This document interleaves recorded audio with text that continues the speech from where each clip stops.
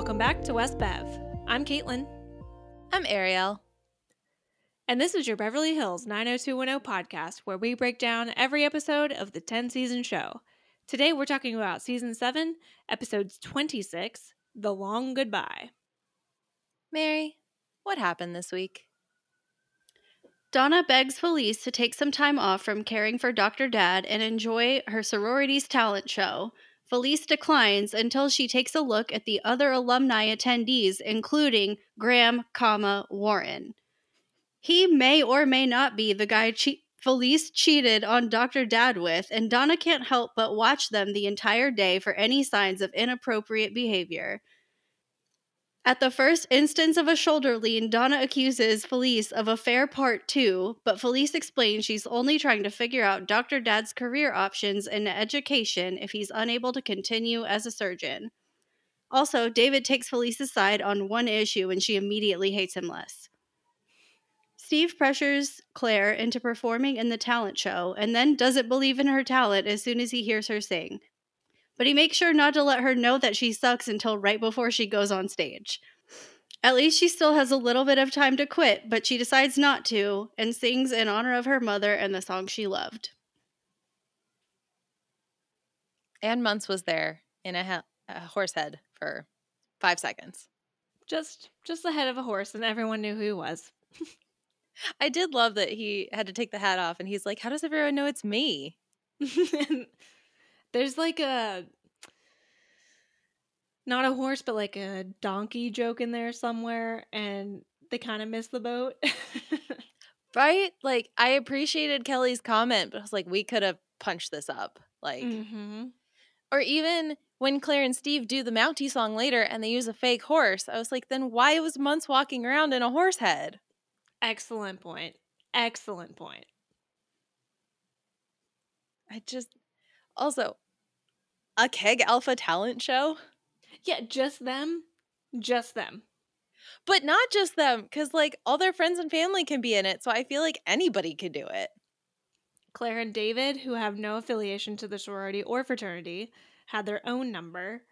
Yeah, not only that, but then they were also doing things to help build the talent show, or like, I was so confused in that first scene where, like, we're seeing some people tap dancing, some people are magicians, some people are singing, some are dancing, but then yeah, Muntz in a horse head, David's just playing piano randomly, Kelly is there but has to leave, Steve and Claire are like working on a tree. But it's not the right tree. It's a palm tree, not a Canadian tree. It was a very weird opening scene for this story, because yeah, literally the first thing I wrote is Kelly is there but she has to go. I was like, okay, so that's the setup we have. Right. And then, you know, Steve and Donna are doing this like 30-second operatic lip sync, and Claire's just like, that's not talent. I don't know. I've seen lip sync battle, and I've seen Tom Holland dance lip sync and dance Umbrella by Rihanna. It is a talent. Honestly, if Zendaya hadn't been in love with him on that, like, before that day, that's what did it. And I would put money on that fact. 100%. Like, just watching him rip the suit off, do a flip in the rain, like, I would have been like, okay, that's fine. I'll take that one. It's like, there's 3 that stick out in my mind specifically from Lip Sync Battle, and it's that one, it's Jenna Dewan pre-divorce to Channing Tatum. So she was Jenna Dewan Tatum doing Pony, which is what I forgot that Channing one. Tatum did. And number 3 is Anna Kendrick dancing to J-Lo, and then J-Lo magically coming out at the end. So it's a talent, Claire. You just haven't been able to experience what it looks like when somebody with talent does it. And so much of it is the commitment, which Steve says. Yes. He's like, it's about the comedic timing. And I kind of like, she makes the comment about them doing the performance in drag, and he's just like, why, yes, I will. Steve Sanders has no shame. No shame. I literally, like, I think he says, like, loosen up a bit, take a risk, be vulnerable. And she's like, why would you ever do that? You can get hurt that way. And I just feel like Steve would be like, what? What's that? Like, I'm surprised he even knows what the word vulnerability means. Not because he hasn't been vulnerable before, but because he does not ever really feel the repercussions of being vulnerable. Like, there's no risk involved. He just does it, you know, like whether it's he's learning about being adopted or it's dressing in drag and letting Donna be his Mountie love, you know, like there's just no risk involved. And that doesn't mean he's not able to have a broken heart or to, like, you know, suffer negative consequences from it. It's just he doesn't think it's that risky. And there's kind of a lot to like about that. I mean, yeah, there is a boldness in Steve. This is what happens to us every time Steve does literally anything. It's like the roller coaster of emotion that comes with Steve Sanders because Steve Sanders has no shame. Exactly. And we also find out at this talent show that Donna is going to her house to see her mom, who is unsurprisingly exhausted from having to take care of her husband in her own home. And Donna doesn't see anything wrong. Like, she's like, oh my God, she's exhausted. I have to do something to help her. I'm like, girl, you put her there in the first place. Exactly. Yeah. And there's a couple things, like, it was kind of a common theme for me with this episode is that I forgot was literally last episode. One of them being Donna, like, standing up to slash bullying sort of her mom into doing something she's not prepared to take on. And the other we'll get to. But yeah, it's like she's just like, well, you know, my mom's exhausted, so I have to go over there, which I think you pointed out last episode. You were like, that qualifier of her saying, I will help whenever I can, is super important because now Donna's like, oh crap, I'm 22. I don't want to go over to my dad's because even though he had a stroke and literally needs round the clock care, I have a talent show to do, you know, because she's a 22-year-old, not a 52-year-old or however old Felice is, you know? Yeah, it just happens. I mean, we keep watching the show The Middle, and they love saying, because they're from Indiana and they're in the Midwest, like, you do for family. And it's constantly they're doing stuff for, like, the elderly people in their lives or throwing a last minute wedding. And I'm just like, you don't actually want to do any of this. That's what makes this a comedy, but it's also very true. Like, you're just doing it because you feel you have to, but then everyone complains about it because you don't actually want. That's the reason that live-in nurses and facilities exist. He can get round-the-clock care. If it's just Felice and one live-in nurse, they have to sleep. Yeah. I mean, it's literally like maybe not as dramatic as having a newborn baby because John can fend for himself, but there are certain physical constraints. Like, he literally has paralysis on an entire half of his body, right? So there are things, like David proved just last episode, that he cannot do on his own. And while opening a Snapple bottle for you takes 2 seconds, there are other things that he conceivably cannot do, you know, without an actual person to be able to lift or carry or drag or bring, or you insert the verb here. And so yeah, it's just really interesting that Donna, like, even though she's still trying to be her, like, sunny disposition Donna about it and even be like a touch of empathy, she's just like, ugh, I have to do this. And she literally, hilariously in my mind, tells David, she's like, I think she's scared that if she leaves the house and something happens, it'll be on her and she'll never forgive herself. I'm like, Donna, she literally told you that. She stood in front of his hospital bed, stared out the window, and said those words to you. So you being like, well, I think this. Like, girl, no. Yeah. Verbatim. You are quoting. And so she thinks the best thing to do is like, oh, well, it's okay she has those fears. I'm just going to, like, breeze past all those and get her to come out and leave my dad. Right. I'm thinking, like, okay, yeah, let's, help Felice practice self-care, but I'm thinking self-care in the form of, like, therapy and, like, doing something for her, like, small steps. Let's do something for yourself inside the house. Let's, like, leave John for a few hours and then come back. Like, let's have a conversation with dad about how scared you are and how you still need some time to yourself. Like, baby steps, not take the entire night off to come to a talent show that, let's be honest, your daughter's in for 30 seconds. And that's my thing too. Like, I think another form of self-care could be relinquishing a little bit of control that I'm sure she's wrestling with on her own, knowing that she can do certain things special for him. She knows how to do this, that, and the other. So some of that self-care could be in that Donna stays with Dr. Dad for the next 4 to 5 hours while Felice goes and revisits old friends from her sorority at the talent show. Obviously, that's like, not my ideal timeout, but like that could be another baby step where it's like, okay, you're relinquishing the reins to your daughter. You're not just saying, okay, well, screw it. I'm going to go out and leave it for this at-home nurse.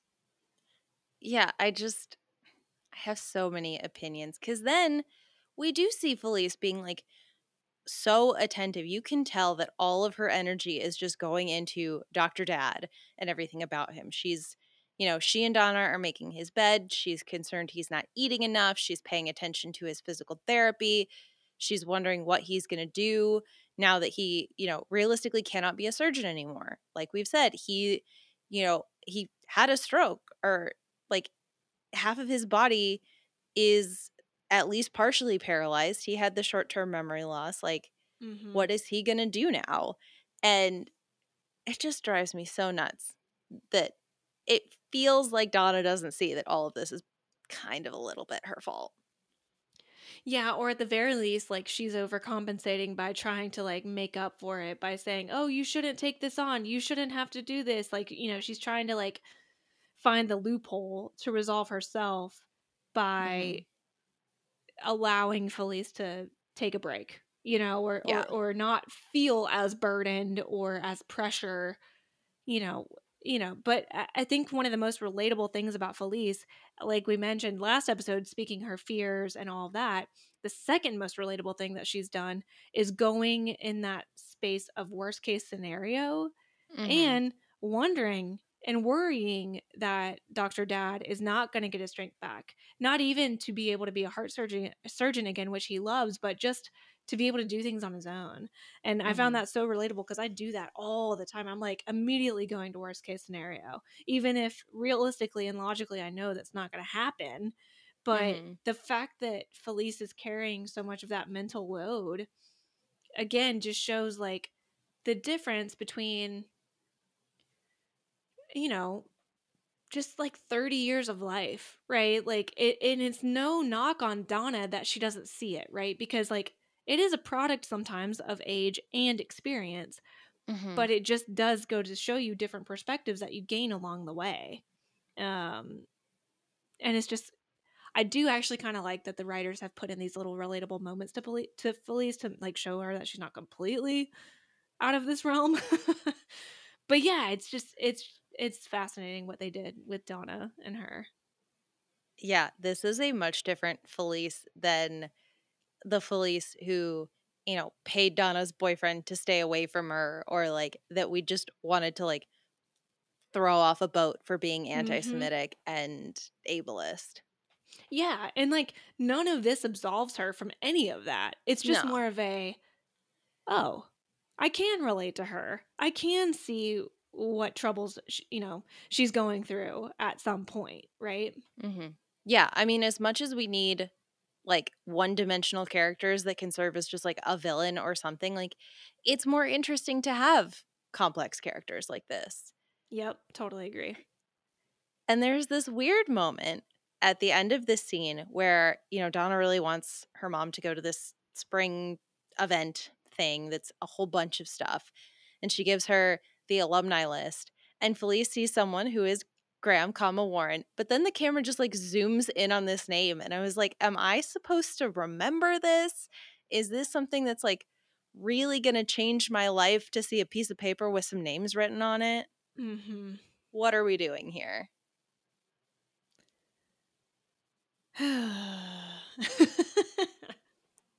It was just so weird And like you could hear Felice being like, Warren Graham.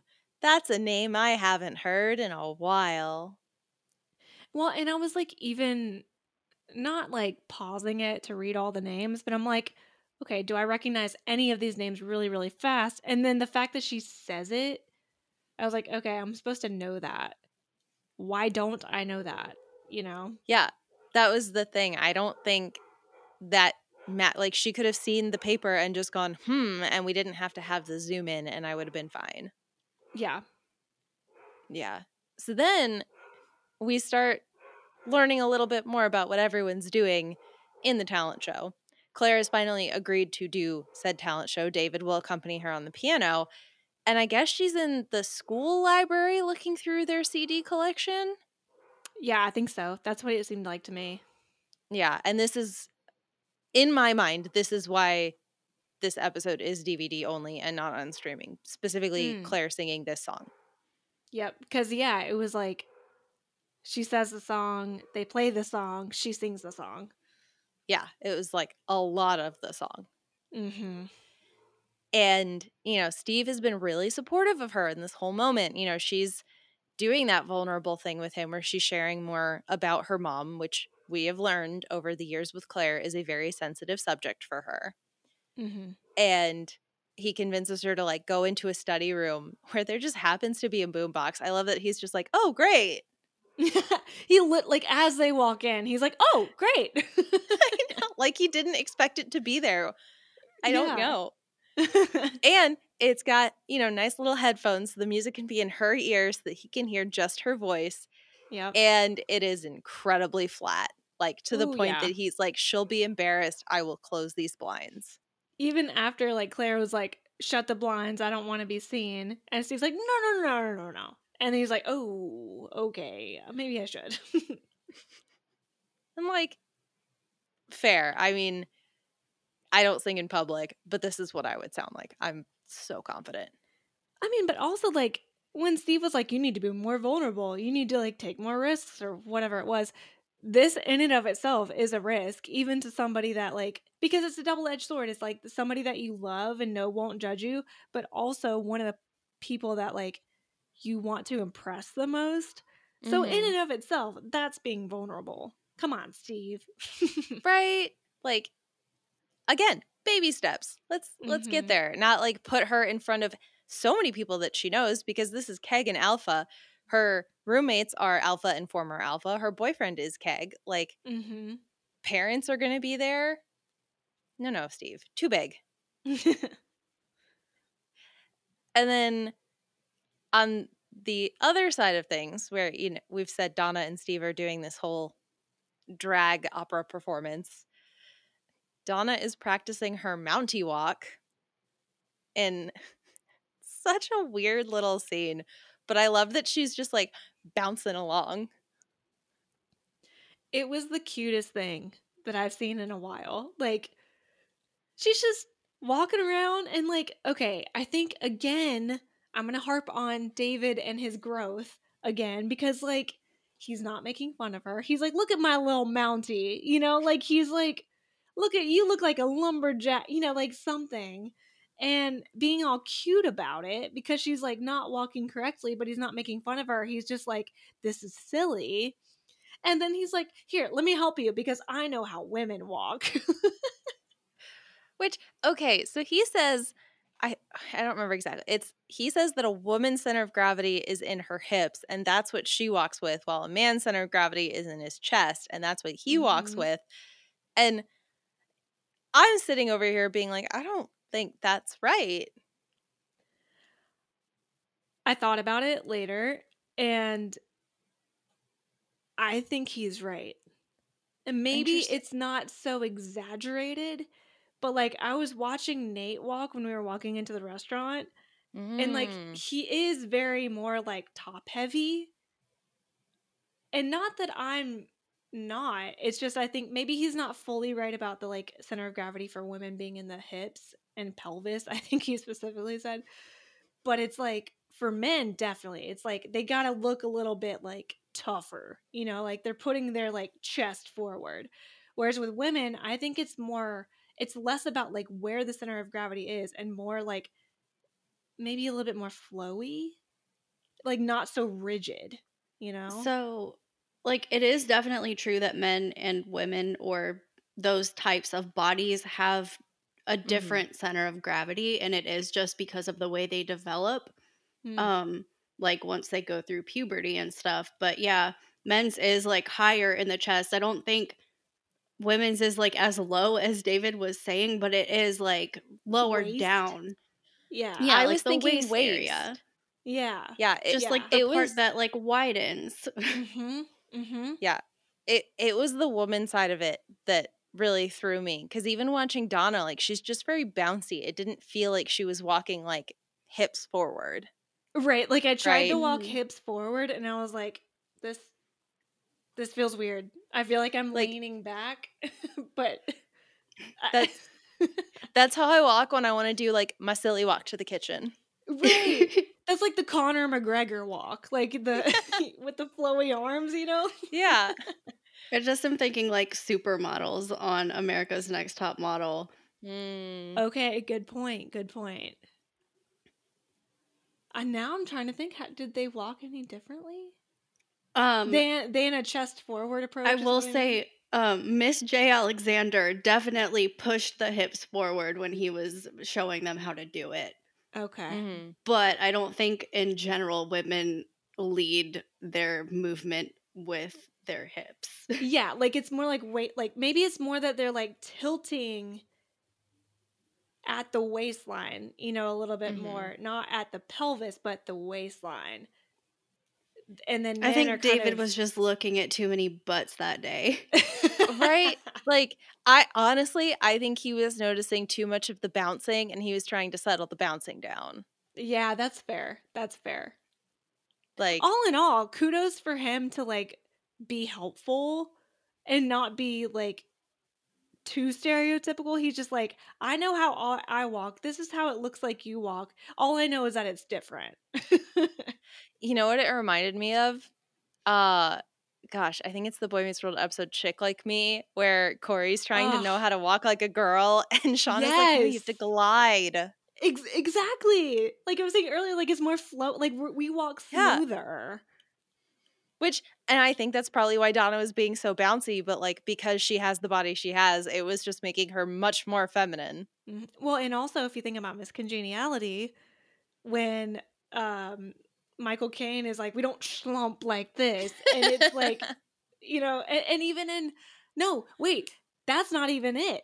I was right about like the action, but that was actually from Princess Diaries, where the queen says, "We don't slump like this," and then like the "thank you for being here today" and all that. So yeah, there's But several instances where it's like more hard and like jagged, I want to say rugged maybe, and then more graceful and flowy. which, yeah, we're going for rugged here. She is a Mountie. That's right. Loved. I loved that the scene ended where she was just like, I'm done practicing and just pushes David over. And he's like, what are you doing? Mm-hmm. And she was like, well, you know what they say. Mounties, they always get their man. That's right. I was like, damn, Donna, All right. girl, okay.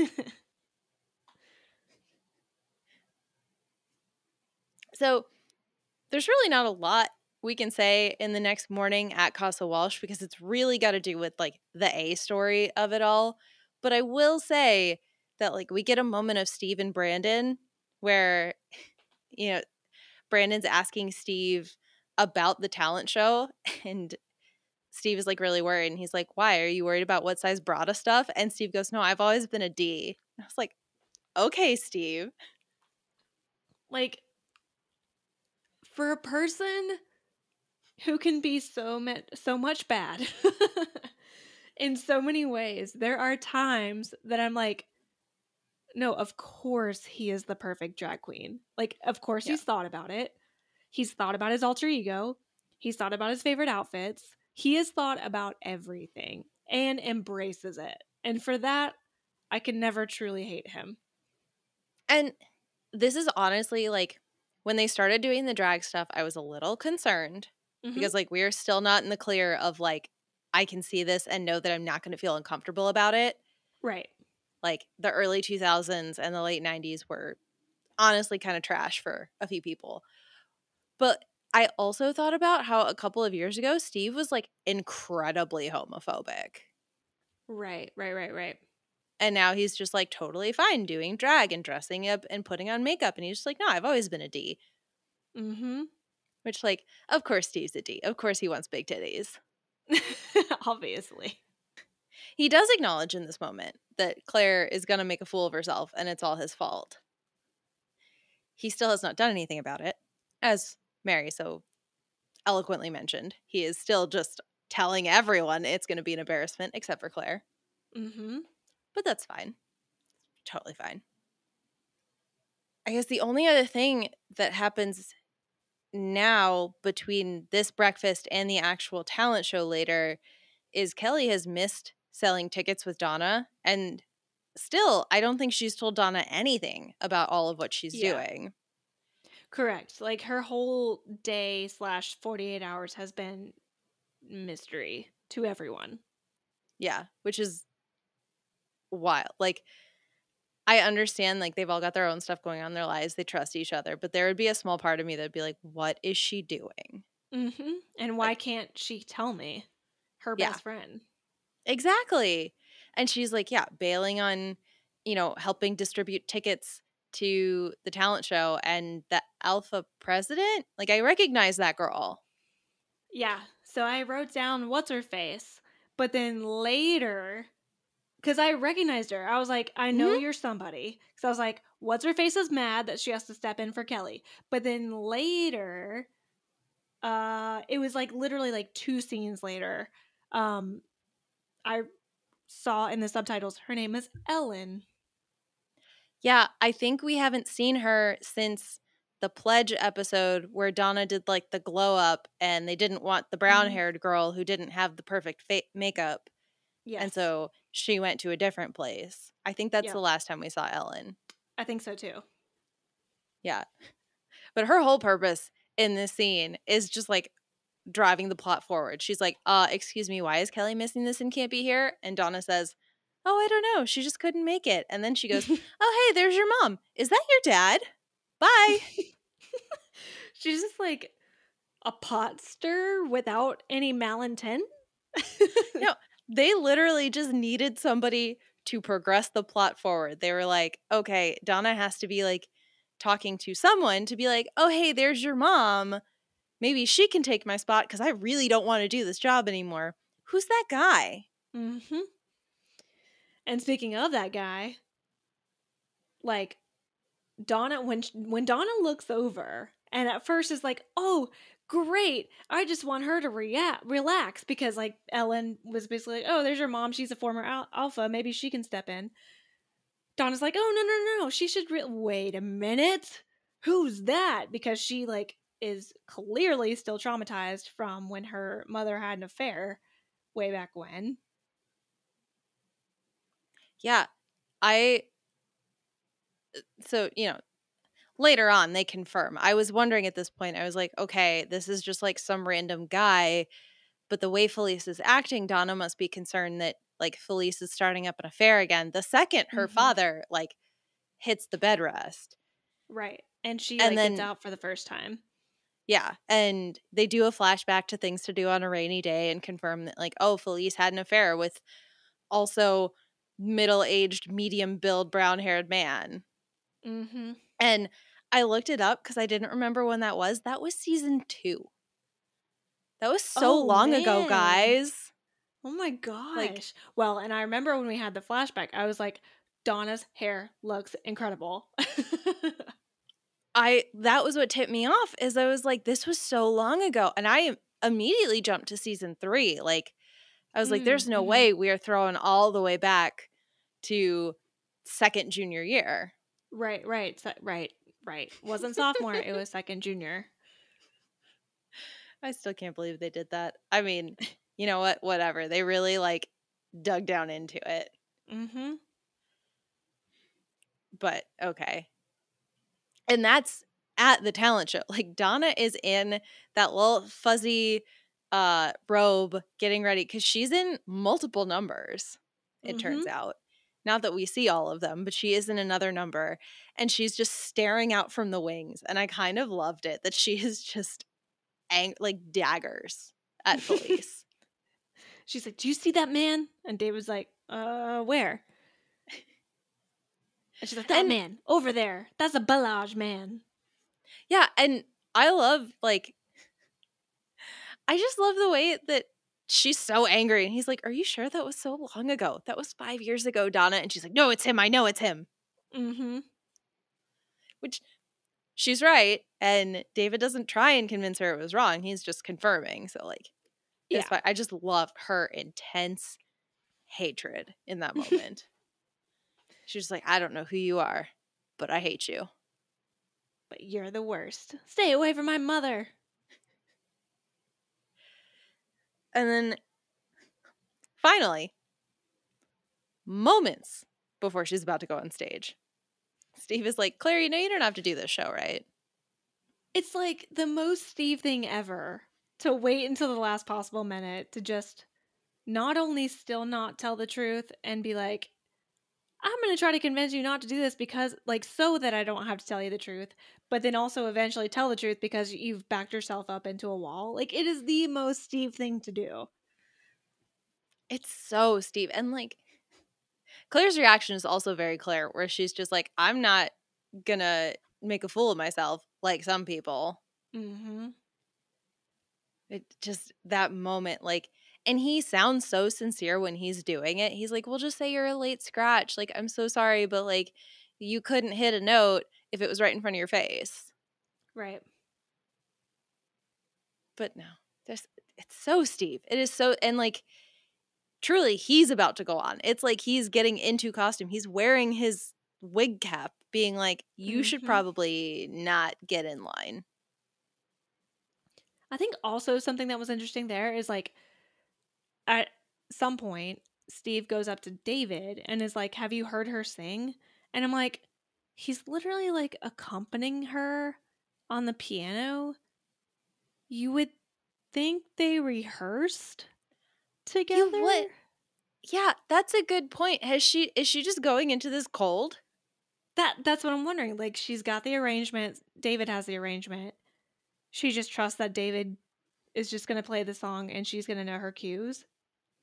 And like, yeah, are we sure that you can sing in the correct register? Like, what if you need to like notch that down an octave or something, or up an octave? Yeah. Like, no practice, none whatsoever. Yep. She just decided she was going to do it, and everyone said great. And David is like, "I can play whatever instrument you put in front of me. Let's do it."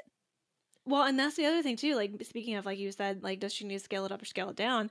It's like, what if the sheet music that was available was in, and I'm gonna just rattle off random things, but like, what if it was in E minor, and then you get up on stage and the way you practiced it was in A minor? That's a big difference. Or minor to a major. That's a huge difference. So, That yeah. That's what I mean. Or like, yeah, what if he's got sheet music for a different version of the song? Like, are we 100% sure that the two of you have talked and that nothing got mixed up at any point? Mm-hmm. But okay, whatever. What I do want to talk about is when Donna is getting into her costume and David's trying to tell her to have fun, and he puts the little fake mustache on her and he's like, "When you kiss Steve, picture me." And then he kisses her with the fake mustache on. Yes. I was like, David, do you now understand what it's like to kiss with somebody with facial hair? And she just like kind of messes with it a little after he leaves. I was like, "Oh, did he mess up your mustache? Do you have to brush it out?" Exactly. And it was the perfect color to match her hair. I will give them credit for that. It really was. Because then she comes out like, well, first, Steve comes out. And Steve looks great. He starts lip syncing. He's doing great. And then Donna comes out in like a boat. It was so weird. So weird. But yeah, her mustache perfectly fits her eyebrows and her hair, which is stuffed into her Mountie hat. And Donna does her little wink and hat tip, I was like, Donna, like, you were so cool. And then when they like physically get close to each other and she's at the perfect height with Steve's fake titties and she's just like, oh, hey. She's like, oh. It's like, this is where I'm meant to be. Yep, God. And the fact that Felice is just in the crowd with Warren and she's just like, oh, that was so cute. That was so cute. I was like, yes, finally. Why are we agreeing so much this episode? I know. It was weird. I was like, she's not pissed because Donna didn't wear form-fitting pants? Or that Donna was literally dressed as a man? Like, yeah, you would think this would go against all of Felice's principles, but she was into it. mm-hmm. I will say, they did not kiss, and that kind of bothered me. Man, me too. Not that I like wanted, because we saw during the telethon. Yeah, I mean, it's not Brandon like and we Donna needed kiss. it. Yeah. But like, they built she it had up. she had a perfect mustache, and Steve had a perfect lipstick match. Like, that was a Mhm. good color on him. Exactly. And then Muntz was not the horse. Like, Nope. they let me down in the final 3 seconds of this 30-second lip sync. I will say the thing that got me back though was the attempt to hoist Steve on the horse and then the second attempt. I loved it. Like, it was so clear that Steve is just such a bigger person compared to Donna. Mhm. And she was just like, I have to push this horse. Ugh. Ugh. And then, I don't know. I don't know what to say about Claire. She can't do it. And then she starts over and she does it. I fast forwarded. I honestly did. Yeah, I mean, I will say, like, I've seen plenty of artists start a song, start off either in the wrong key or just a little rough or whatever, and then start again, and it's great. Like Adele has done that many a time, even in her Vegas show. Like my dad, when he went to see Adele in Vegas, she restarted a song 3 times because like her her earpiece was messed up. Like, so she couldn't hear the right key or whatever it was, and she had to restart the song like 3 times. And then in other cases, Demi Lovato at one of the award shows, the Grammys probably, had to restart a song because it was far too emotional for her to sing the first time through, right? But you just you you just don't restart a song because you're bad and then suddenly you're good. Like, that's not what happens. That was like, as soon as, she's real flat. She stops singing. David stops playing. And then she looks at Steve. And like right before she went on, he was like, well, as my mom always says, you don't have to be able to sing a song to sell it. Let it come from your heart. And then she's just like, let it come from your heart. And like a Disney princess voice comes out of her mouth. Like, no, Dude, I don't believe you. I have sang Since You've Been Gone in my car without singing from the heart. And then I've also been in a bar singing Since You've Been Gone with my whole heart. Let me tell you what's worse. Singing with my entire heart. There's some other factors there. I hate to break it to you. Maybe. But yeah, like, no, I occasionally get drunk and just sing show tunes in my house. It's just what I do. I have a Truly. I'm going to put on the Wicked soundtrack. So you're a Winston, is who you are. Yes, I am. John came home the other day and I was just like sitting in the house, nothing going, and listening to, gosh, I think I was listening to the Beetlejuice soundtrack. And he was like, you're just listening to show tunes alone? Like, yeah, and? What? That's weird?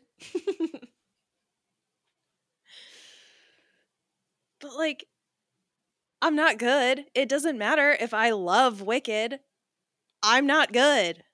I will never just hit the high note because I believe I can. Dude. Yeah. Like, as many times I'm like, okay, this is my range. I am quickly reminded nothing is my range. My range is like 4 notes. Like, yeah, right? how I speak, that's my range. Doesn't go any farther than that. I promise No. you. And Like, trust me, like, I've played music my entire life. So you would think, like, tonally And pitch wise, I'm like, I understand what notes are. No, I can make them come out of a clarinet. Cannot make them come out of my own body. I have no rhythm. I have no excuse. But like, yeah, no, she kills it. There may have been an ovation. I really don't know. I skipped the entire thing. They couldn't make me care. I don't even know if they like clapped. All I saw was like the negative reaction for the first go round, and then she sings well. They do clap. I don't remember like the intensity of it. Again, still fast forwarding at like 1.5 speed, but she like gets David to stand up and like take a little bow. So there was Right. something that happened there. Yep. But like all that to say, after the talent show, like Steve tells Claire he's proud of her for singing, and we find out that this is not the first time that she wanted to perform this song. She actually wanted to do it at a talent show, and her mom never showed up, so she didn't do it. And then her mom died before she could do it again. And again, I just don't think that story hits the way they intended it to. Like, the idea that your mom bailed on your talent show that you were performing in kind of makes me unhappy. Yeah, that's why I was like so taken off guard by the fact that Claire then says like my mom then died 2 years later. I'm like, why leave us with a sour taste in our mouths for your mom about just not being there and then getting sick, and now you're extremely emotional about the fact that, obviously she died when she was young. Why couldn't it be that her mom didn't show because she was in the hospital, because she got sick, because whatever, like something related to what caused her death, not something that was just like a random no show, Yeah. Because I got to be honest, if you're not going to give me a valid excuse for her missing it, I am going to jump to like her manicure wasn't done in time, so she just didn't come. Like, I'm going to jump to something rotten because I feel like when your kid is 9 and performing in a talent show, like, you're supposed to go to those. Yeah, at least one of the parents, right? Like if it wasn't mom, was Arnold there? And like, if this was supposed to be such a big thing that she wanted to sing for her mom at the talent show, even if it's a surprise, like, you got to get, like, she as a kid is going to be so excited to like have her mom come. Mm-hmm. Yep, That's just, exactly. I don't know. It felt weird to me. It was a weird way to have this story end. Yeah, agreed. And like, that's really where that story ends, because they walk out with Kelly and Donna, and then like, Kelly has to bail because she's got a whole other storyline going. And then Donna has to bail because she sees Felice and Warren talking and just like has to attack. She's spiraling. She's been spiraling since she saw Warren, but now especially she's like, I gotta do something. Because like they're literally walking like arm in arm, sort of. And so Donna's like, look, what are they doing? And even David's like, or was it even Donna? Yeah, it was Donna. She's like, no, wait. She wouldn't just cheat out in the open like this. She would cheat behind closed doors like she did in Palm Springs or whatever. Or it wasn't Palm Springs, it was in the Bellage, but still. And then she sees him put his arm around her and she's like, oh, hell no. And she's like, I gotta confront. I gotta go. Yeah, she literally like throws the gloves on the ground, walks over, and it's like, you are disgusting. Like, Right? she is ready to duel this man at dawn. She went in too. Like, to the point that even David was like, that might have been a little harsh. She's literally like, daddy's at home in a wheelchair while you stroll down Lover's Lane. Ouch. Like, yeah, David is like, you just made your mother cry. Like, I don't know I wouldn't even try and make your mother cry. Exactly. And she's just all like, oh, it's not what you think. Like, let me like explain. And then, of course, because like we had to just have good Felice this episode. Turns out, like, Felice was all excited that Warren was coming to the talent show because he's chief medical officer at the hospital.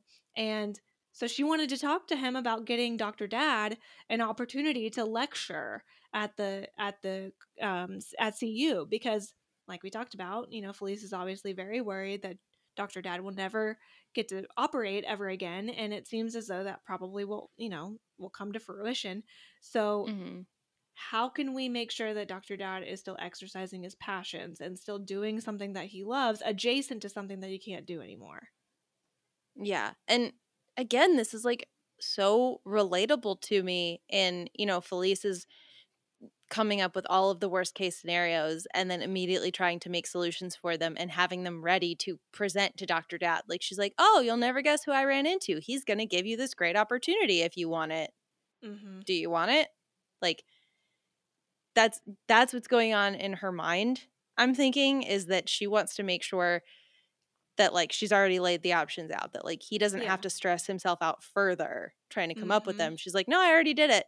Here you go. Oh, extremely. Like, she's a problem solver. Like, even Yeah. though she's the worst, even in the moments when she did the check, to pay off Ray, even when, gosh, When like she the invited whole Cliff, yeah, the invited Cliff on the date or whatever on the boat. Those were all ways that she thought she was solving a problem. And Yep. in this moment, she actually is. Like, she's trying to think 3, 4, 5 steps down the path, because she's trying to identify what's best for that person, the person that she cares about. And so, in and of itself, that would be a wonderful storyline. Because we're in a teen drama, we had to layer in the fact that the person she had to seek this information from was the person she also cheated with 5 years ago. And I love that they admit it. That she's like, yeah, this is him. You got us. It's fine. Yeah. And then that guy is just like, I really wish we had met under different circumstances, and I think I'm Right? going to go. God, Like, but thank God it happened though, because it gave Felice the moment to be like, you should listen to your boy. First of all, not even addressing David to his face, but just being like, my darling daughter, you should listen to your boyfriend. Whoever is that over there, I have no clue. But your boyfriend, because he's more mature than I'm giving him credit for. truly, my favorite moment was when Donna was like, you have all the Martins in your corner. And David was just like, I'm scared. Yeah. But then they have such a cute little moment when they're like kissing And like he like kind of goes to flirting. like nibble her. Yes. Like, what is going on with Donna and David? Why are they so cute? I'm losing my mind. Like, I feel like this show has turned itself upside down on me. Like, truly, I want to go back and like maybe not listen to our first season because I don't know that I could, but like look at my notes from the Yeah. first season and just see how much like I hate Brandon, I hate David, I don't like anybody else. The stories are stupid, like blah blah blah. And now I'm just like, I would die for David Silver. Right? He's been through so much, and then he's being so cute. He's being so cute. Oh God, we have jinxed ourselves. Ugh. In the next like 3 episodes, he's gonna do something very stupid. I feel so confident. Right? Whether it's like just say something to make Donna mad, I don't know. I mean, what has to come around again is in their relationship has to be Donna's virginity, right?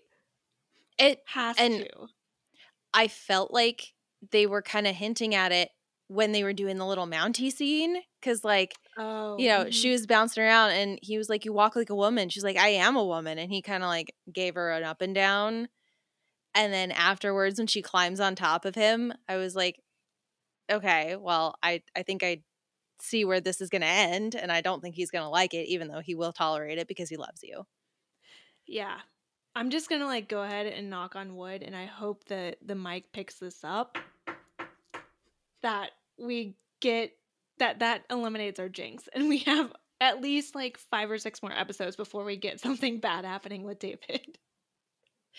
Next episode, like someone's going to find something in someone's drawer, or like, Yep. like she's going to find some condoms, or like, Or Nikki's an gonna STD. randomly come back.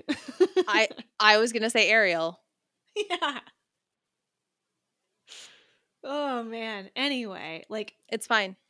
for now they're adorable, and I'm having the same kind of crisis of conscience when we started liking Brandon for real, because I'm just like, how did this happen?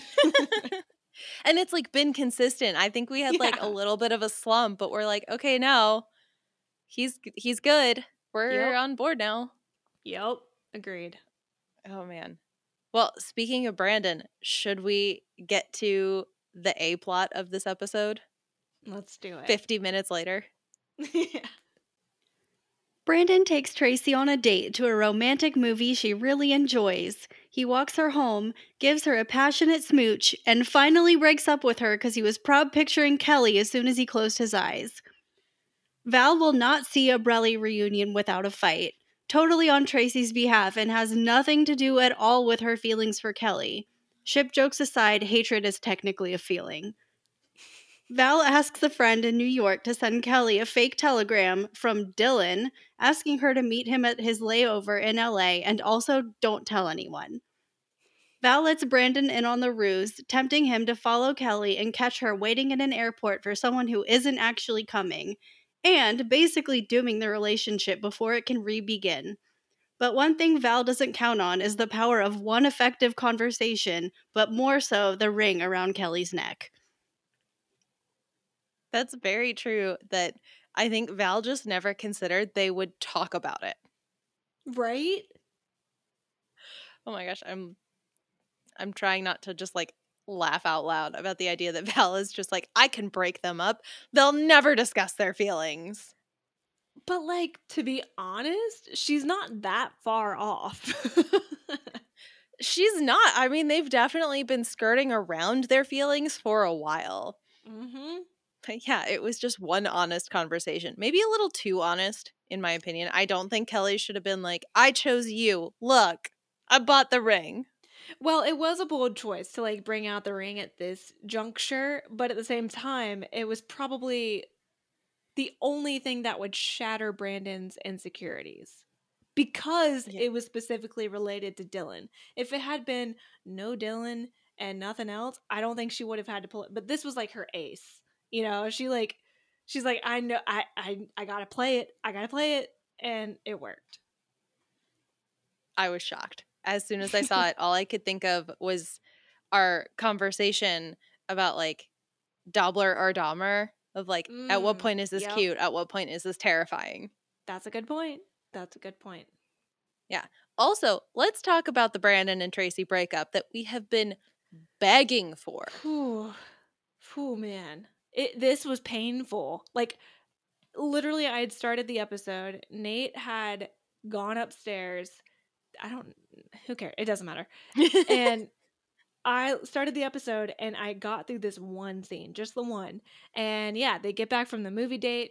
Tracy is excited. She loved it. Brandon's extremely uninterested. Tracy clocks it, says, like, you're tired. What's wrong? And you're putting in too many hours at the station. And I'm like, he is just not that into you. That is what the problem is. But then they kiss and I'm like, okay, hold on. What's happening here? Why? And then he's like, hang on. I don't think we should see each other anymore because I'm not as into this relationship as what you deserve out of somebody who's in a relationship with you. And then player just drops the line, I shouldn't be involved with someone I work with. Bro. So anyway, the whole scene happens. You know, he's like, oh, we ruined a good friendship. I click pause. I'm like, nope, hold on, I need a minute. At this time, Nate comes downstairs and I was like, oh my God. He goes, what's wrong? And I said, Brandon just broke up with Tracy in the worst way that I could even come up with. And he was like, who? Not Susan. Right. I was like, Tracy. And he goes, no, who's Brandon? And I was like, Nathan, look at the TV. It's been 84 years, Exactly. Nate. He goes, what do you do? And I was like, oh, that I could tell you. Seriously, like, Brandon read a book on how not to break up with someone and did it all. Like, Yes. it was like, do you know the Mitch Hedberg joke where he tells everyone that they need to embrace contractions? Because he's like, yes, I get to disturb this guy. Not, shit, I need to learn to read faster. Like, that's what I feel like just happened with Brandon, where he was like, do break up with someone this way. Done. And he missed the knot. Right? Because, like, yeah, he took her to a movie that she really likes. She can never watch that movie again. Like, they went Nope. on the date first. You should have broken up before the date. Mm-hmm. You should have broken up in a place that is not where she sleeps, Mm-hmm. 2 inches from where she puts her head. Mm-hmm. You should not have kissed her that way and made her think that y'all were good. The second she said, our relationship is back on track, he should have been like, I'm going to step out in the hallway and maybe you should join me. Right? Or at the very least, left. Because this is Like, not the right environment or the right time. Because clearly we're not on the same page. and like, yeah, then he is pretty truthful. If he said, we shouldn't see each other anymore, I'm not as into you as you deserve someone to be, and left it there, fine. The fact that he threw in, I shouldn't be involved with someone I work with, which is a lie. Like, you would have said that 4 months ago. Like, And I think he did because of the whole Susan situation. but then he changed his mind and he's been with Mhm. Tracy officially since, like, what, November, December? At minimum. Yeah, I don't remember exactly. Like, officially, I remember they slept together. Yeah, it was like Super Bowl weekend. So it would have been like January. Mm-hmm. So, like, you know, they haven't been dating that long, but considering everything you went through, like, you could at least have the decency to not lie to her in this way. Like, Yeah, or I'm, like use like empty cliches. yeah, I'm fine with him saying he's not good, like, he's not as invested in this relationship as she Yeah, deserves. for Totally sure. fine with that. I'm fine with him not telling her that he cheated on her with Kelly. I think she deserves to know, but at the same time, like, he is already screwing up this breakup so badly and like she's already so hurt. Maybe we just like leave this one be. If she's not going to go on a revenge tour Yeah. with this news, I don't want it. I don't want to see her sad. Like, Yeah. Well, and like to your point about like not telling her about the cheating, I I mostly agree. Like I agree because I yeah, don't want her to be hurt further and I don't think him telling her is really productive. contributes. Yeah, yeah, exactly. Like it doesn't contribute to anything because she already has hang-ups about Kelly and Mariah and XYZ. So long before the kiss, we all knew, Tracy knew in the back of her mind at least, that she was always way more into him than he was her. So I think if you Mhm. leave it at, I'm not as into this relationship as you deserve, perfect. Done. Yeah. Bye. Talk to you later. Yeah. But it didn't happen.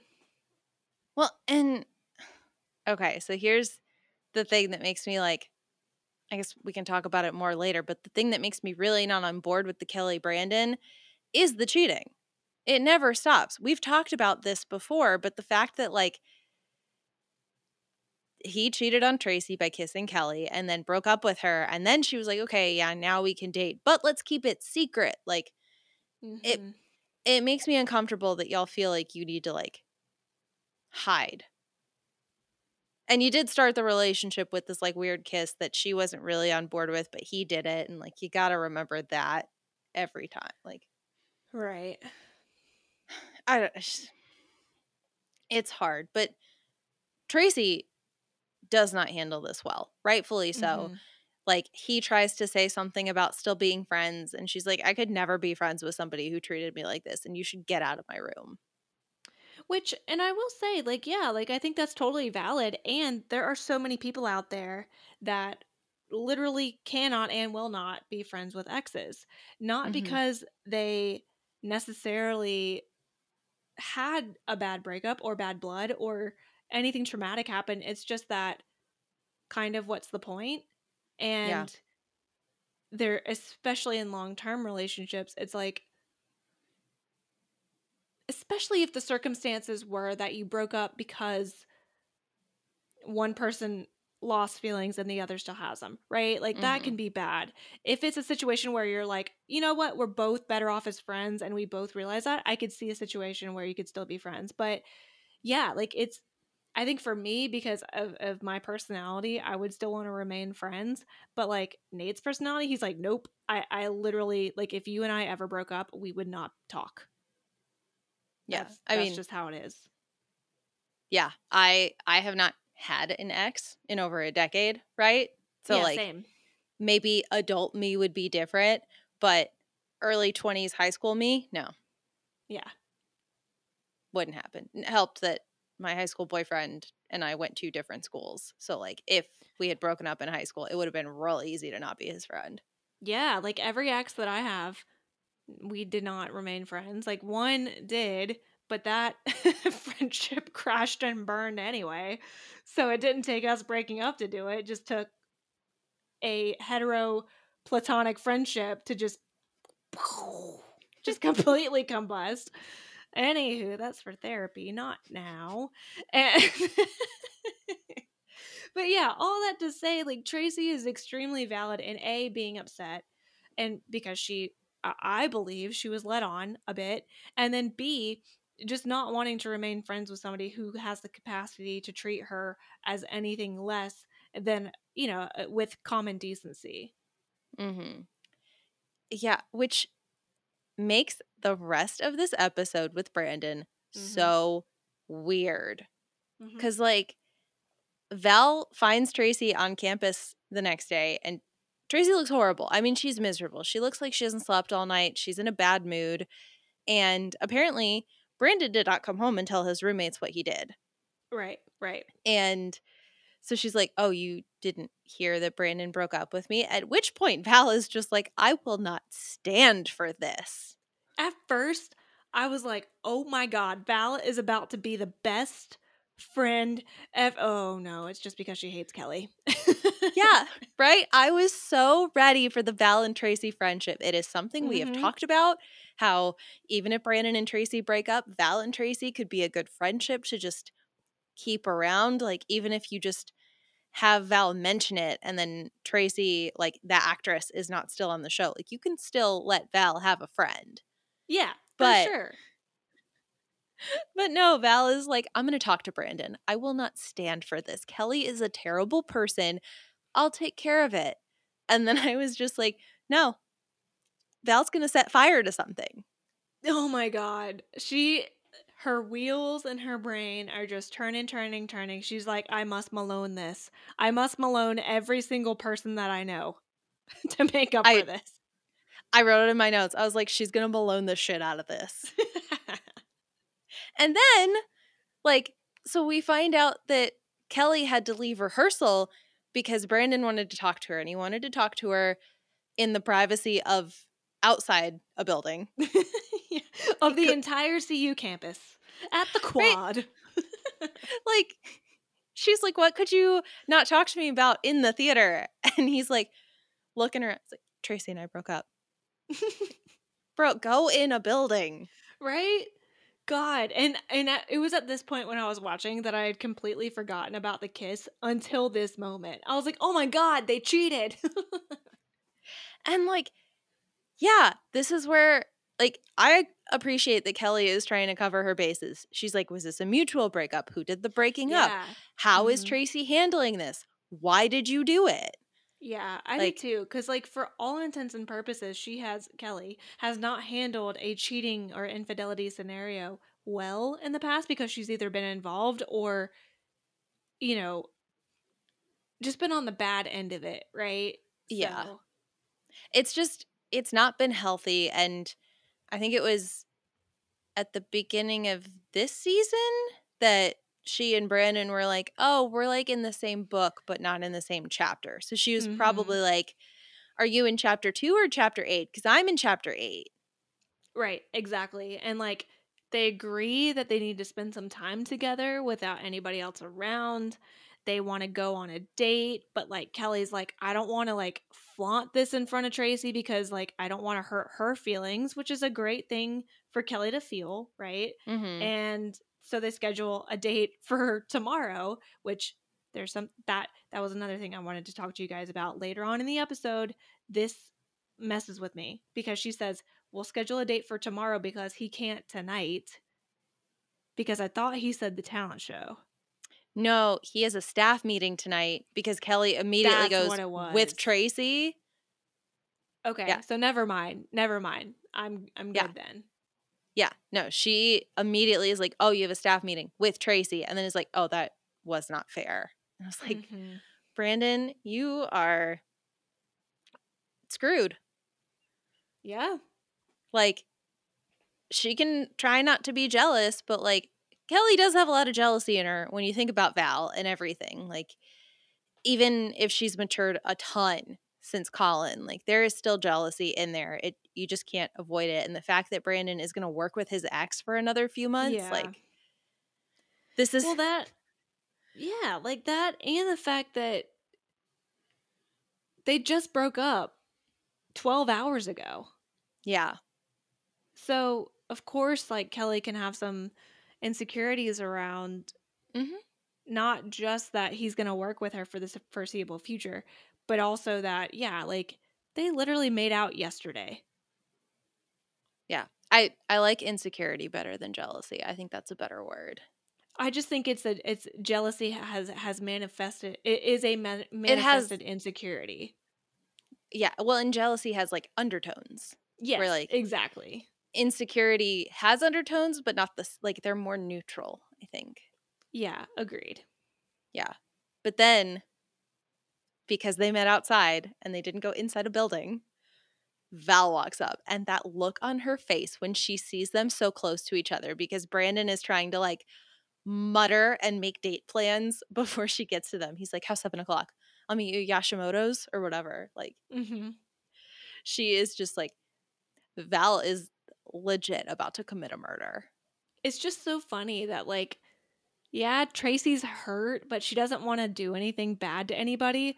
But instead, she has Val, who's somehow the woman scorned, and she can be the devil on her shoulder. She's almost like Tracy's hitman that she has not asked to go have a hit on anybody.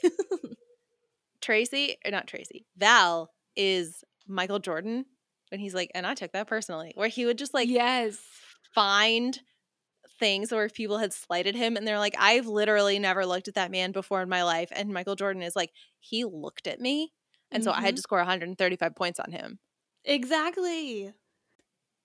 Val comes in real hot in this moment too, because she is immediately like, oh, you want to know how Tracy is? She looks like a hit and run victim.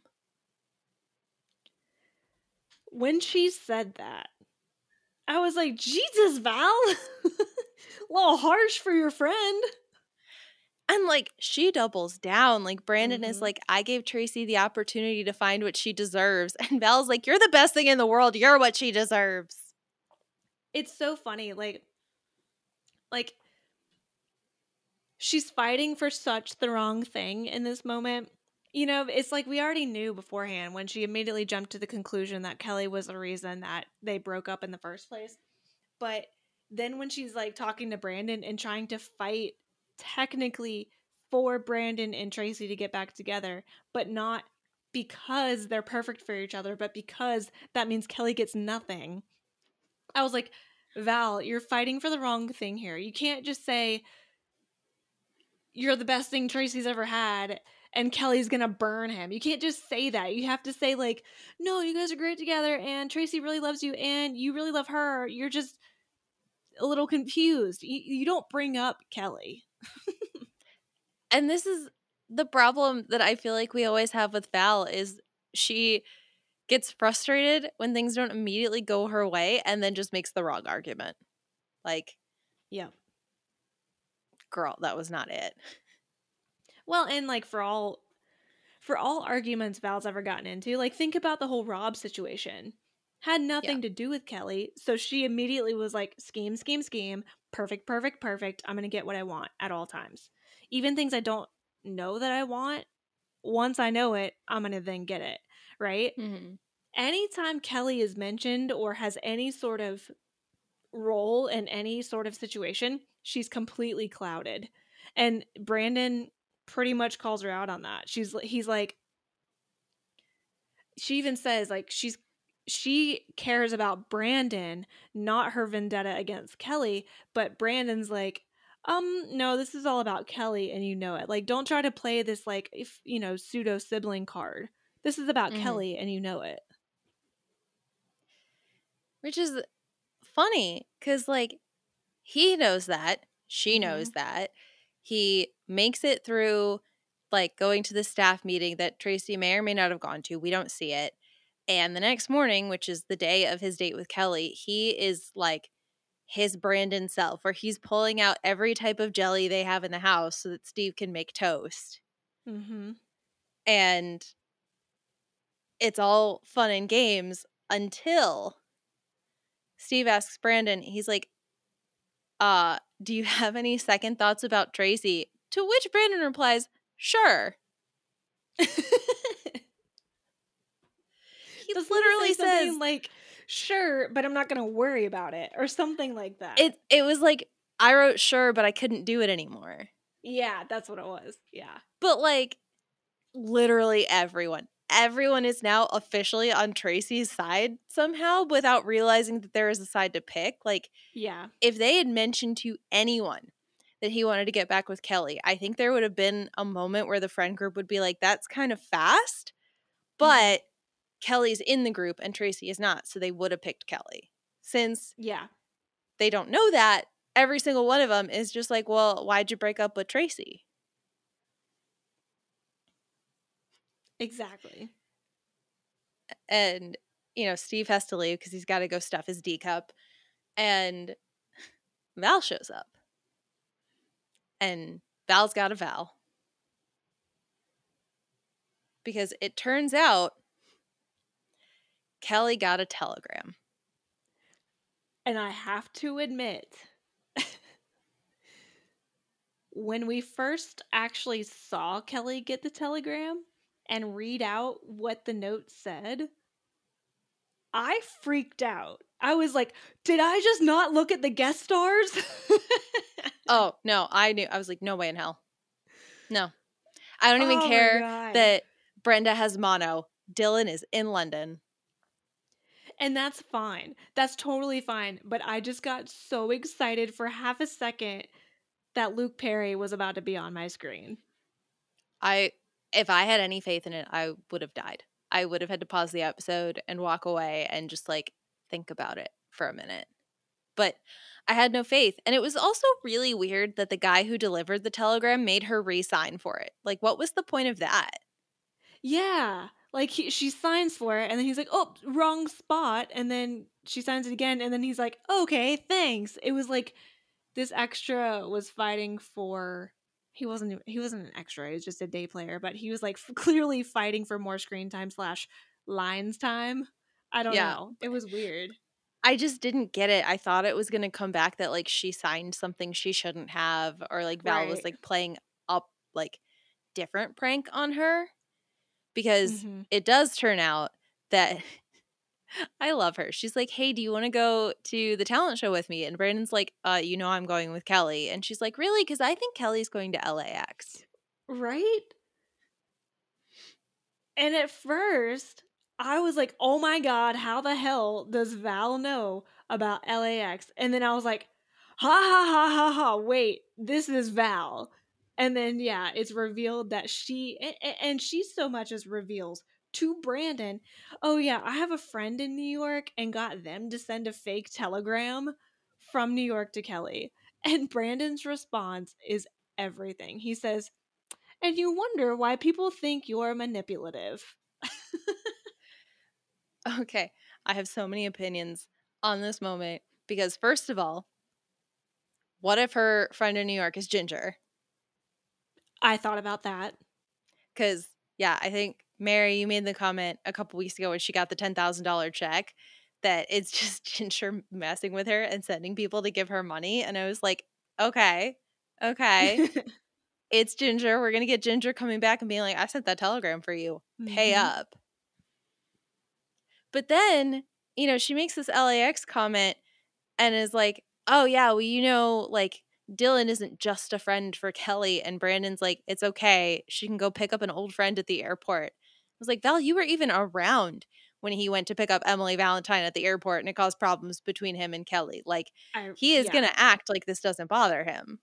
I wrote about this later, and because it's a hypocritical act of Brandon, which is understandable because this is a long-standing TV show.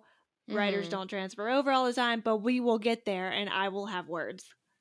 Yeah, because he's like, no, I don't spy on my friends. And then he's like, but maybe I mean, the paper's right there. I'm just going to grab it and I'm not going to I'm going to open it a little bit. Okay, I know what flight it is. I'm going to go. Also, love that they can both just go straight to the gate. Like, this would not happen anymore. God, no. Like, people, like, this is what baffles me. And, like, I understand that this didn't happen until, what, 2011? I'm sorry, 2001? 2001. Yeah. Yeah. 1990 was 10 years ago. No, but, like, and I recognize that, we were, 11 years old when the rule changed. But to be quite honest, I was not flying anywhere when I was 11 years old or younger. My parents didn't have a travel bug. We didn't have enough money to travel. It was a thing. And if we had family in Virginia, we drove, stuff like that. But despite still being 11 and not 3 or not born, it still is just baffling to me that anybody off the street, anybody could just be like, I'm going to go to the airport today. And then you literally walk up to any gate you want to and can either see someone, not see someone, people watch, go see who's coming off planes, who's going on planes. Like, my 2023 brain is broken. Honestly, even at LAX, Kelly's waiting like right off the gate for them. And then the flight attendants and the pilots and everyone come off and she walks up to them like at the door. I was like, you're going to get tackled. Right? I was like, you are too close. Where's the agent? Like, she was 2 seconds from walking down the tunnel to get back on the plane to double check to see that anybody is left on the plane. Right? I was like, you can't do this. What is happening? Oh my God. Yeah. And, there was a moment where she looked pretty happy when she thought she saw him. And she goes to leave and Brandon is at like the phone bank just lurking and watching her. And there is a moment like kind of simultaneous to this where Val goes to see Tracy and Tracy's like, not even 24 hours removed from this breakup, I don't think. Maybe a little over. But she's even starting to think like, this is ridiculous. We should maybe not be doing this. And Val is just like, no. I think I'm making headway. Yeah. I'm like, bro, you are not helpful. Like, you were so good at lying and so good at being manipulative. Like, you were not helpful in the slightest bit. No, she's giving her false hope, and it's the falsest it could be. Like, you've done nothing. Yep. Well, okay, maybe not nothing, because Brandon goes to the Peach Pit to tell Nat everything. And, like, literally everything. He throws in the Dylan and Kelly are soulmates thing that Dylan had when he looked into his, like, past lives. But Nat also does the thing where he's like, would you have broken up with Tracy if Kelly wasn't in the picture? And Nat and Brandon's like, I don't want to answer that. Yeah. Like, literally everyone is like, why did you break up with her this way? And do you have second thoughts? And he's like, sure. It's all of that. Plus, like, I understand it's the Dylan of it all and not just a random ex-boyfriend or even just random friend. But it was in this scene when he was telling Nat about the situation and like what was happening. I was like, Brandon, you literally met up with Emily Valentine, an ex-girlfriend, got dressed up to pick up and drive Emily Valentine to her hotel and kissed her / maybe more than that. How in the world do you have any leg to stand on in this scenario? Because for all intents and purposes, Emily Valentine is Brandon's Dylan. Think about it. I mean, how many other people would he just like mindlessly drive to? Just be like, oops, made it to San Francisco. Exactly. He's literally met up with her in several occasions. Any other girlfriend? any other, even just mild friend, the only other one is Mariah. And that was clear as mud. Friends. At least, unless if you ask Tracy. Yeah, I mean, that was just like, she just happened to be there. And she meddled. Mhm. She meddled a lot. She did. But my point is like, the scene did not land for me because I'm like, all right, Brandon, just take out your tiny little violin and let's play a sad, sad song because like, I'm not here for this. Like, you cannot get mad at Kelly for doing any of this. Number one, she's not your girlfriend. Number two, you don't have a right to tell her who she can and can't pick up from a freaking airport. And number three, you have done this exact thing plus more. So stop it. Yeah. But no, he gets all grumpy about it and goes to the TV station to work and then gets to the point where they're supposed to be meeting for their date. And he calls Kelly's number. I don't know if it's supposed to be her landline, her cell phone, whatever. I hated her outgoing message, by the way. I hated that she's like, I'm enjoying the spring day. Why aren't you? Like, that was kind of bitchy. I'm sorry. Mm-hmm. I didn't like it. But he's just like, I'm busy, can't date, goodbye. Yep.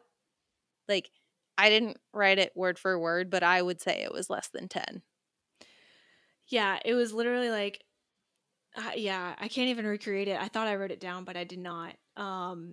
But he's so sad, and I wish I had a better word to describe him because I actually think both scenes where he was just really, really in his mind and like it was both the opening scene with him and Tracy and this scene that I was like, man, is Jason Priestley also really good at like being sad? And like, why have we not seen sad Brandon in this way more often? Not that I want him to be sad, but I'm like, these are some good acting moments. Yeah, it feels like he has more fun being fun Brandon, so that's what they do. But Mm-hmm. yeah, he seems like, it's not just like moody dad Brandon. This is like Yeah. Brandon at his age Brandon. Yeah. It's like I actually have feelings and I'm going to feel them, Brandon. Yeah. Yeah. But then it gets weird again. I mean, it's been weird. It never stopped being weird. But now it's different weird because it turns out Tracy is also working because she thought Brandon would be at the talent show. And essentially, because the two of them are there together, like, and Val has given her this false hope, she kind of makes moves on him. Like, she's Yeah, massaging his definitely. shoulders, she sits with it, like, she goes for it and she wants a second chance. And he says no. I think what misses for me is that like even though Brandon is saying no, he can't do it, like all this kind of stuff, which is admirable for not just giving in, right? I think what misses for me is that his reason is that he like Tracy wants a second chance and thinks that all they have to do is take it one day and one night at a time. Mm-hmm. And all Brandon says is he can't do that because he can't go back. And that's fine if that's fine. I think Tracy just deserves more than that. I think I'm stuck on yes, Brandon's been partially honest, but then also uses it's not me, it's not you type of situations to get out of actually like telling her the real reason. And so I just wish that he was a little bit more vulnerable here because we've seen him be vulnerable. And I think Tracy deserves that. Mm-hmm. Yeah. And I think if he's not going to do that, then I think I am okay with how Tracy reacts here. Like, Yeah. it's not mature, but she's hurt. And yeah, he's withholding from her because he's trying not to hurt her, but it leads to omission. You've already hurt her. Like, you're just not handling the situation the way I guess I would expect Brandon to. I am Yeah. doing the thing the show does of holding Brandon to a standard that is higher than he's behaving. Sure. But like, she accuses him of sleeping with her for the convenience. And then she's like, "Oh, is Kelly the reason that you're so miserable?" And he's like, "Yeah." And she goes, "Good, I'm glad." And like, that was the most honest thing he had said. The fact that he said yes. I was like, okay, yeah. now we're getting somewhere. you know? Yeah, like, it sucks that we had to resort to being mean to each other. I mean, like, Mhm. yeah, calling him a bastard was a step I don't think even Tracy meant to take. Yeah, But agreed. yeah, he was finally honest after she did it. And yeah, if he feels like crud for breaking up with her and then being weird about it with literally everyone, including her, Mhm. okay, I'm fine with it. And like we know Brandon's been having a bad time for several reasons, like the breakup, the Kelly situation, now apparently the Dylan thing, Val's whole manipulative spell. And so Hmm. we're at the Walsh house for this final scene. Well, final two scenes really, and he's like staring at the ceiling, and I like a moment of levity here. I thought for sure, based on the way the angle was, I was like, are we about to see the open ceiling again? I looked for it. I really looked for it. But then I got distracted because he's wearing his shoes in bed, and that drives me nuts. Yep. And Like, the walls were like gray smudgy.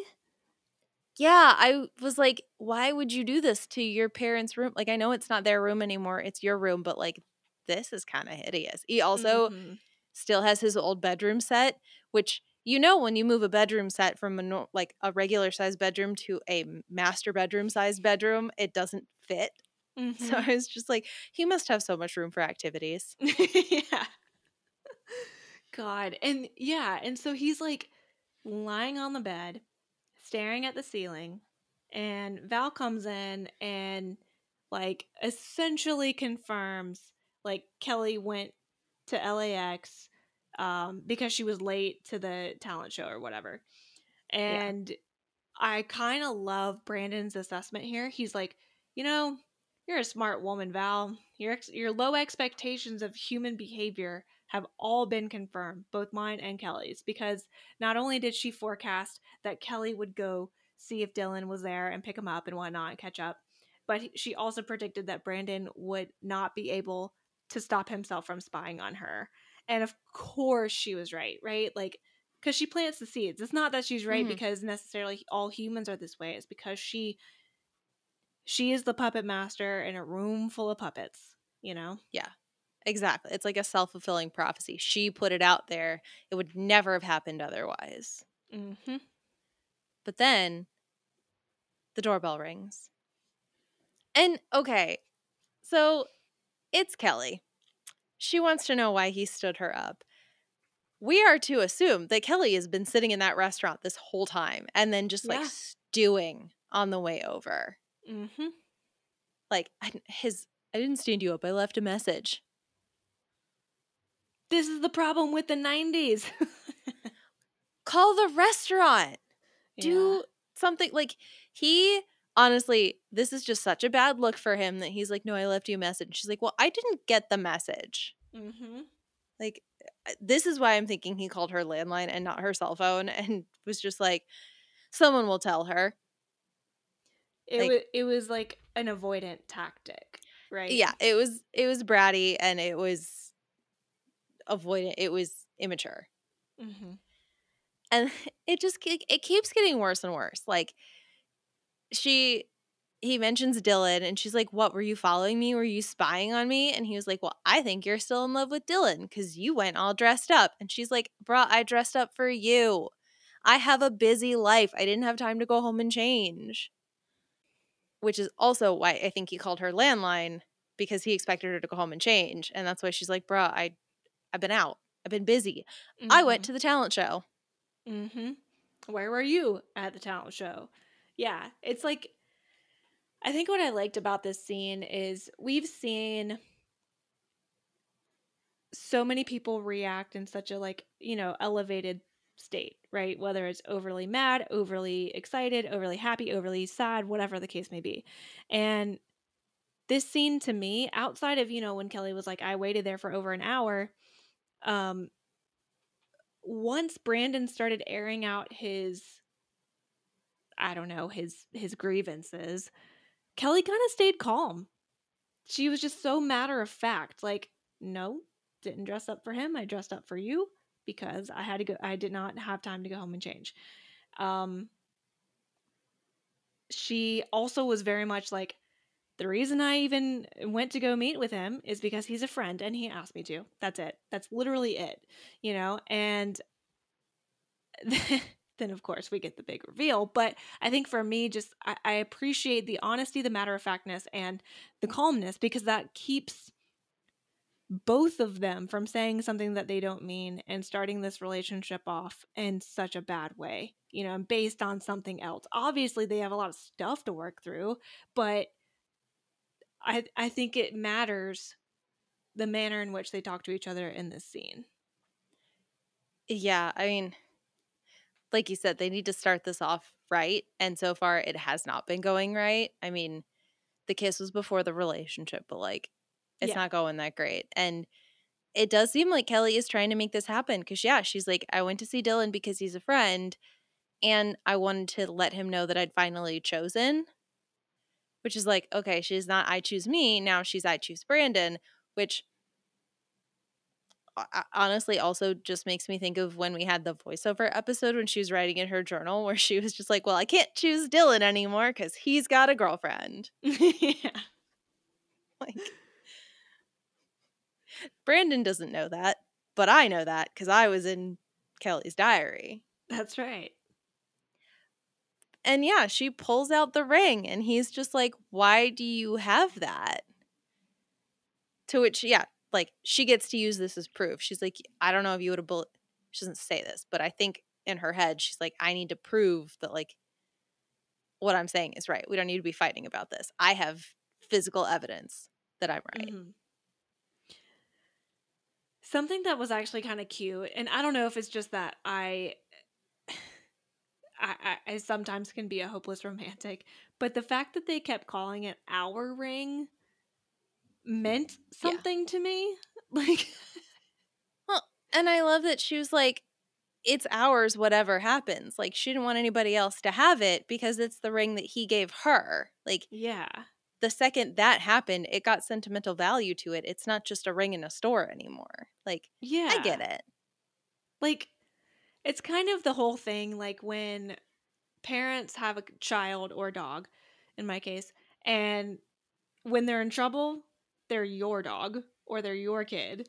But, you know, most of the time, because you love them so dang much, they're our kid or our dog. And like Nate says all the time about Noodle, like, I'm gonna go pick up our daughter from daycare, and I'm just like, she is our daughter.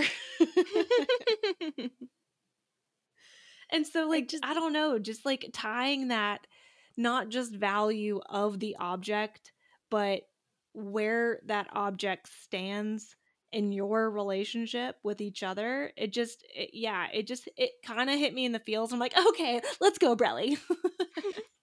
Well, and yeah, it works. That's exactly what they wanted you to say because then Brandon goes, I love you, and kisses her. Yeah. And you could tell that was like such a swoony moment for Brandon. He was just like, oh my God, you're saying the right things. I love you. Okay. Like, he couldn't control himself in the moment. I do love the idea that Brandon is just also a hopeless romantic. I think he is. I think he's a realist, hopeless romantic, but I think he's like, he still carries a lot of romanticism in his life that just hasn't been realized yet. For, all I don't like of him saying, I don't feel confident about this breakup with Tracy. Like, I'm not sure I would have broken up with her if Kelly wasn't around. Like, there is also a good part of that that's probably him not wanting to admit how, like, desperate he is to be with Kelly again. Well, because he's been the one that's been farther advanced in the book, for using that analogy, than Kelly has been. So it makes sense. Yeah. But they're kissing. They're back together. Nobody's at the house, so nobody's seeing it. But I don't think you can keep this a secret for too long. No. Not when you live in a house with Steve. No. Or Val. Definitely not Val. I mean, Val is known, and the fact that she has kept it quiet for 36 hours must be a record for her, truly. Mm-hmm. Mm-hmm. Do you have anything else to comment on, or should we go to quotes of the week? Let's go to quotes of the week. Okay. Oh, I actually do want to comment. Tracy had a very cute cat poster in her room in that very first scene. Which, of course, it's like right in front of where her bed is. So she wakes up every morning and just sees a basket of kittens. Who wouldn't want that? She probably got it from like the book fair. Oh, absolutely. She has had that from her 6th grade book fair for that whole time. Mm-hmm. But okay. I got a couple. We got Brandon and Steve. What size bra stuff? No, I've always been a D. Just the confidence. I loved it so much. And the quickness, right? And the quickness. I also kind of loved when Donna was like, you know what they say, Mounties, they always get their man. That was a good one. And I think that's all I've got. Everything else I quoted was just Brandon refusing to answer why he broke up with Tracy. Yeah, I wrote like no quotes down except for Brandon saying, "That's our ring. How did you get it?" Because that got me too.